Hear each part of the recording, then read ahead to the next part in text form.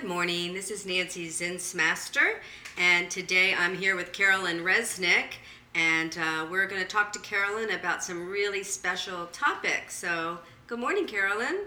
Good morning, Nancy. How are you doing? I'm doing really well. How are you doing? Wonderful. Thank you. So, I want to talk about a really special topic today. I know that you and I love using treats in the training of horses at Liberty, but this topic comes up a lot from a lot of our clients. So I thought that maybe we could chat a little bit about that, and you could explain why to use treats and why not to use treats, as I think both subjects are important. Well, I use treats to introduce the beginning training of my horse, and once my horse understands what it is I want him to do, then the treats aren't necessary because the horse gets so interested in the performance that he forgets about the treats. So the treats the way we use them in my program is that we use the treats in the initial stage so that the horse understands, yes, that's what I do. We stop training, using treats for the training, so that we don't get the horse thinking that he needs a treat for the performance, that he gets into the performance. There's a time when you just stop treating that horse will not look for treats, and of course that's what we want to do. The thing that is so important is the preparation of working with your horse before you start giving treats is very important. I think that the reason people don't like treats is because it gets into all kinds of negative problems, in that the horse starts getting rushy, wants the treat isn't given to him fast enough, and he starts looking for your body for treats, and so there's problems, can be, but following my school of training is we teach that horse to not look for treats, and then he gets a treat. And so every time he understands, oh, I'm not looking for a treat, then a treat comes. Mm-hmm. That sort of prepares the horse so that he knows that if he does something that is what I'm asking, and he doesn't really know that that's what I wanted, I can say to my horse, good boy, pause, wait for him to say, I'm not looking for a treat, and then give him a treat. And so I've got two things done, and that is a horse that's not going to rush through the performance, and that the horse understands that what he did was what I wanted him to do, and that I'm going to be careful to watch for in the future when he starts getting interested in the performance and is not thinking about the treat. So if you wait to give the treat and wait for him to get into that state where he doesn't want a treat, then we have a horse that isn't going to have a problem using treats as a training method. Right. And I know that for many years you did not work with treats in training your own horses. And can you tell us a little bit about that and why you began introducing treats into your training method? Yes. I started without treats because I wanted to make sure that my horses were performing because they liked the relationship and liked what I was asking the horse to do, that he would just volunteer an idea of what it is that I was wanting him to do, that he was finding a way to connect with me, and not that he needed a paycheck or he needed a treat. And so I was more interested in the bond and the partnership than anything, and I surely didn't want to see that the treats was creating the partnership that looked like he was connecting to me, I wanted it to be real. So for maybe 10 years using the Waterhoe Rituals, I didn't use treats to make sure that performance and bond came from the relationship purely. Then when I discovered that it was a pure relationship, then it came to the fact that using treats, the people who were learning my method, it was easier for them to connect with the horse because we like feeding horses treats, and the horse likes receiving treats. And it makes sense because, as you've been teaching us, and I've been studying under you for years now, we understand that most of the social interactions amongst horses, or the social interactions, are based around food. Yes, and so that's so important. The whole horse's day, all day long, is circled around food, and relationships are shared when horses are sharing food together. And so it just seems natural to do that. So, Carolyn, can you tell our listeners what kind of treats you use, and is one treat better than another? You know, where do you put the treats, and can you keep them on you, or should you have them close by? The whole kind of, way you would introduce, and Yes. what kind? Yes. Well, following the method of the Liberty training is that you don't carry treats on you. Maybe once when you've had your horse in training for quite some time, a year or more, and for specific things you might school, like for lying down, you might have treats on you. Mm-hmm. But you want to stay away from it as much as possible, because when you have a treat on you, that really causes the horse to start working for a paycheck. In other words, he's wanting, you got the treats, I got to do this, and he's overthinking. And we Yes. don't want the horse to overthink. What we want the horse just to be present to the moment and relaxed, and that he's listening to your direction, and that he doesn't have an agenda that he needs a treat while he's listening, because it makes the horse nervous.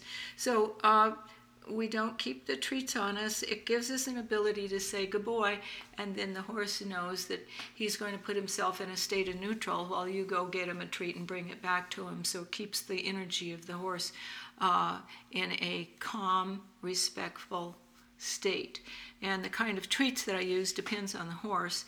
So when we first introduce treats, we introduce treats to the horse where we have a flat bowl in the center of the ring, and we just teach him first to stay away from the bowl, and there's nothing in it, and he can see because it's a very low feed, a grain bucket. Feed pan. Mm-hmm. Yeah, a feed pan. So he can see there's nothing in it. And then Yes. we share territory, and we wait for the horse to get used to the bucket being there and used to the fact that he leaves that alone. And so if he goes over to the bucket, then we just move him off the bucket. We don't ever block him from the bucket. We just ask the horse to move away. And every time he goes over to the bucket, we just move him away. And pretty soon he forgets about the bucket because there's nothing in it. Then we start putting a little bit of food in it so we can introduce it to him to where he wouldn't want to go over to the bucket. So finally we can get that bucket full of food and he would not bother with it. And the kind of treats I use depends on the horse.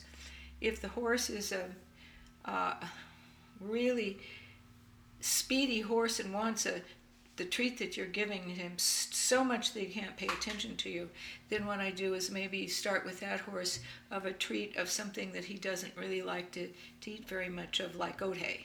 Yes. Say, here's your treat of oat hay. And if you have a horse that maybe just is saying, well, I don't really like oat hay, then you go to a sweeter type of feed, Right. like orchard grass. Then if that didn't, maybe you get into a pelleted grain, and then you can get into carrots. What I like to do is forage is a really nice feed to give. They seem to like it, and I don't have to worry about overfeeding. And I used Equine Senior for years, but there's been some reports by certain nutritionists that they believe that the sugar content may be too high in that. So I've started feeding a pelleted teff pellets. And the Okay. horses really like it, and my nutritionist seems to feel that it's not something that's going to get into a sugar problem. Now, when you work with stallions, would you choose to use treats? Yes, I do. Stallions are. I feel that they need to be given treats more than other horses, because they need more contact. Mm-hmm. Because they're stallions, we sort of, put them in an area by themselves, and that's not good for them, and it's not good for you. You got to have more like interaction, personal interaction, teaching him, how to eat slowly, how to wait for his treats, how to take him from your hand. And I have a video called Panadero's Journey that really goes into how to handle a stallion around food. Yeah, and I love in this program how you work with horses' natural instincts with food, and how really simple and easy it is to introduce food to the horse and to be able to move the horse away or to keep him at a distance so that you don't get mauled, because I know that that's a big concern for a lot of people, and we don't have that problem because of the way you've taught us to introduce food to the horse. So I really like that. Another thing that I wanted to talk to you about is if you feel that your horse is performing for the treat, how would you handle that then in that situation? Because you can tell when the horse is beginning to. Would you just stop using treats altogether, or how would you do that? I could handle that two ways. One would be to stop feeding treats altogether. Another thing is to look at the thing that I'm asking him to do. Maybe he isn't bent to that. Maybe it shouldn't be something that we should even be introducing the horse to, because we have to look at both ends of that. So if the horse is not prone to want to, let's say, rear up or whatever it is that you're asking, bow or whatever, maybe that horse shouldn't have that as part of his training. But what you can do is, if all he's doing is working for a treat, is to decrease the quality of the treat. Yeah, so it's not as rich or... Not as rich. Yes. You get back to the Ode and says, this is what you get for that. And so it's always, you're always managing the kind of food that you're giving him for his health and also for his interest in what it is they're doing. But sometimes I have to change my program and get into more program where you wouldn't use a treat, like just the plain training your horse at liberty, like dancing with your horse to music or something like that. You're not treating him for his performance, he's just performing. You know, I love the story that you've told me before about the cage of monkeys. And I think that that's a really good story, kind of makes us realize, the dynamic with the animals and the food. Could you share that with our listeners today? Sure. I don't remember, I really have forgotten where I heard this story, but you can just picture it. Someone said that if you went into, and this was a zookeeper that I guess that it came from, but if you went into a cage where there was a bunch of monkeys and you had food on you, those monkeys would torment you until you dropped the food, and that is for sure. However, if you went into a cage among monkeys and you had to climb up a tree and get the treat that they could not get to themselves and bring it down to them, they would let you get up there and get them a treat and bring it back down to them. And then you would have a problem at that point. But walking through the cage to go get them a treat, they're not going to maul you because they understand that you're performing a service. Yes. Was that how you remembered the story? That is exactly how I remember the story. I love your stories. I would love it if you would also share your story that you wrote about in Naked Liberty, about how you connected with sagebrush over food, because I think that that's a really valuable story. Well, it was definitely valuable to me. So anyway, when I was, I guess it was my first year, or first summer, observing wild horses, and they were letting me watch them from a distance, but they wouldn't really let me into the herd. And as I was watching, there was this one mare that I named Sagebrush because she liked to eat the green grass that grew inside a sagebrush. And when she would go to eat that grass, she would have to get inside that bush and that bush had some kind of greasy substance in it and thorns. And so her forelock was just covered with grease and filth and everything because she's getting that tender grass. And she liked it so much that if any horse got close to those kind of bushes where that tender grass was, she would get very upset and chase them away. So what I did is I would go to a bush and that she hadn't gotten to, and she would run and chase me away from that bush. And I kept that up. And what happened was that the horses were no longer afraid of me because they saw a sagebrush chasing me and me running. So that they got comfortable. Yes. They got comfortable with the fact that they didn't have to worry about me being in there with them. Mm-hmm. So then as that relationship developed, what I could do was, if a horse came up to a bush that sagebrush wanted to eat, I would stand guard and not let that horse eat that bush. And then sagebrush, then, when it was time for her to get that bush, then she would come and eat. So when she would walk up to me, I'd walk away so that she would say, she saw that I was protecting the bush for her. Yes. And that was, if we hadn't had that horse, if I hadn't found that horse, I don't know how long it would have taken me to get the herd to accept me. But what I've discovered is, usually, if you look around and you watch, you can always find a sagebrush in every herd. But that's such a good plan to use. Yes, and I love how, with the water hole rituals, that we teach that it's about the relationship, it's about the connection, and I love how that portrays that relationship that you had with her and how important that was, Mm-hmm. You've also discussed that a bit. I remember we had a student that was having some issues with some pecking order disputes with her herd, and you explained to her how for her to help the horse that was lower on the pecking order yes. to be able to move those other horses away and say, I'm going to stand guard for you here yes. while you eat. And I've used that myself, and I think it's amazing, how wonderful it works. From just going into a herd and just helping the disputes become more relaxed and helping them understand that you're looking for harmony.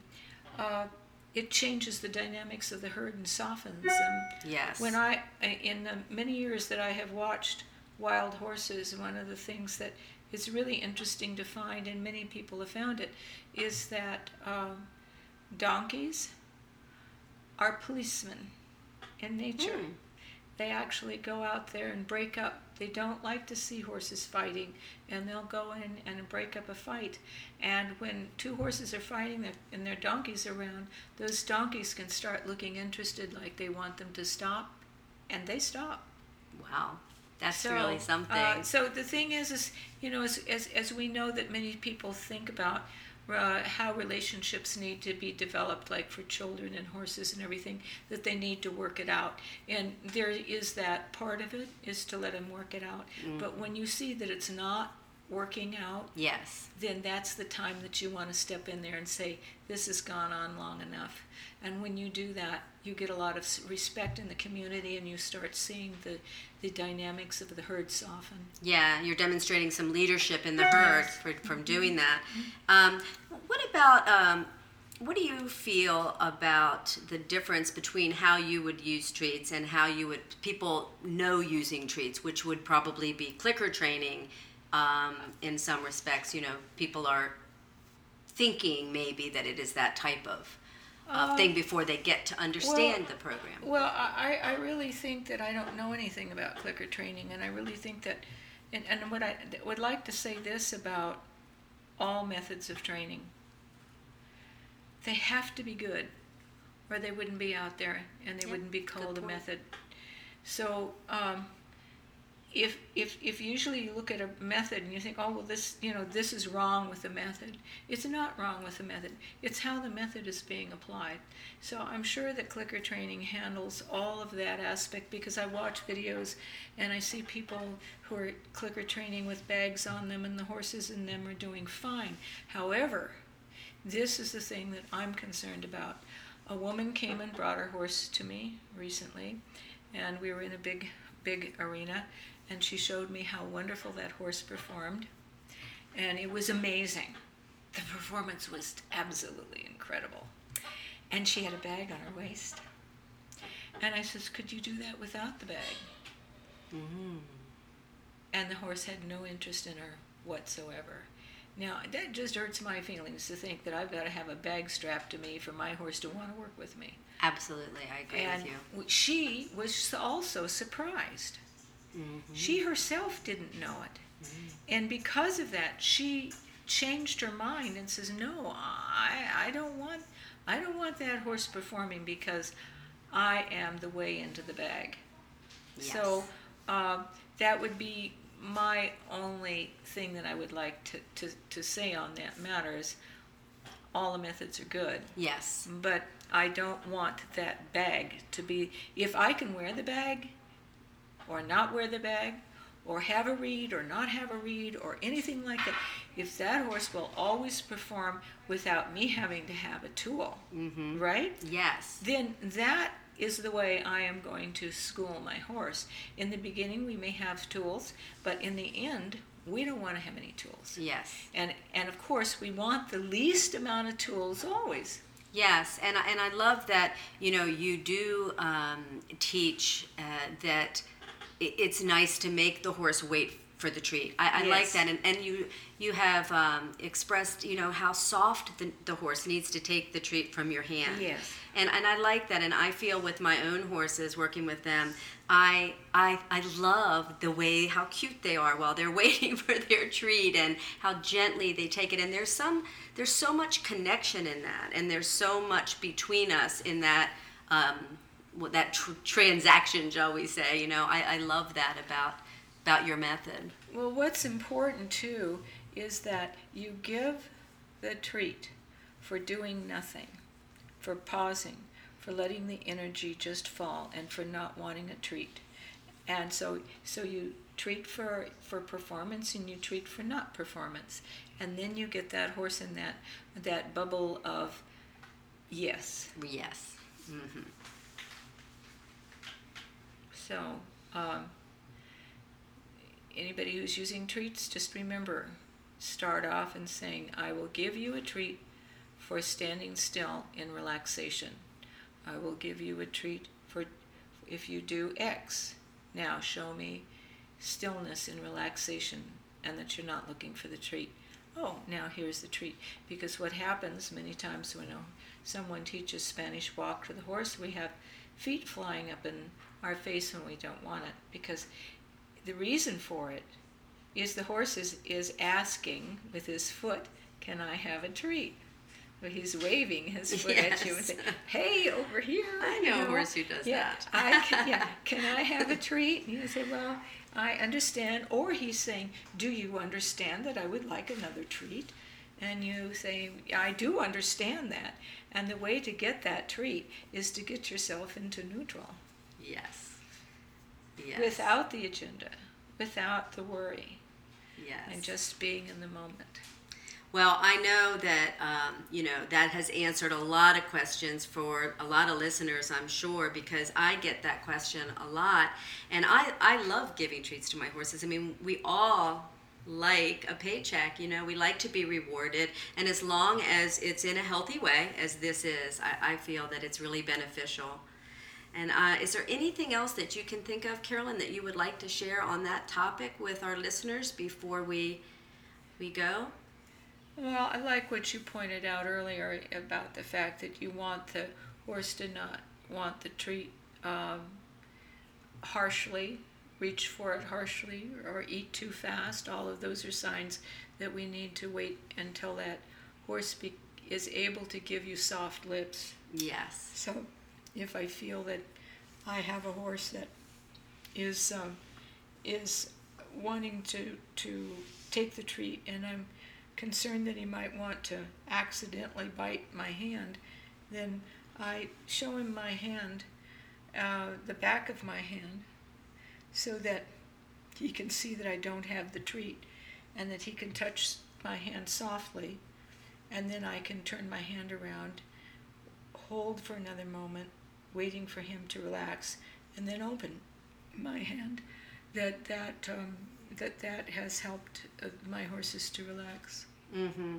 And most importantly, I think that it is important for our listeners to know that this is a way that has worked for you over many years of teaching students, and you have not had issues with it, but you do not have to use treats in the training of the horses at Liberty in the Waterhole Rituals. Absolutely. And I really think that that's an important thing that I wanted to get across to the listeners, because I don't want anybody to think that, oh, I don't want to practice that method because I need to use treats and I don't want to use treats.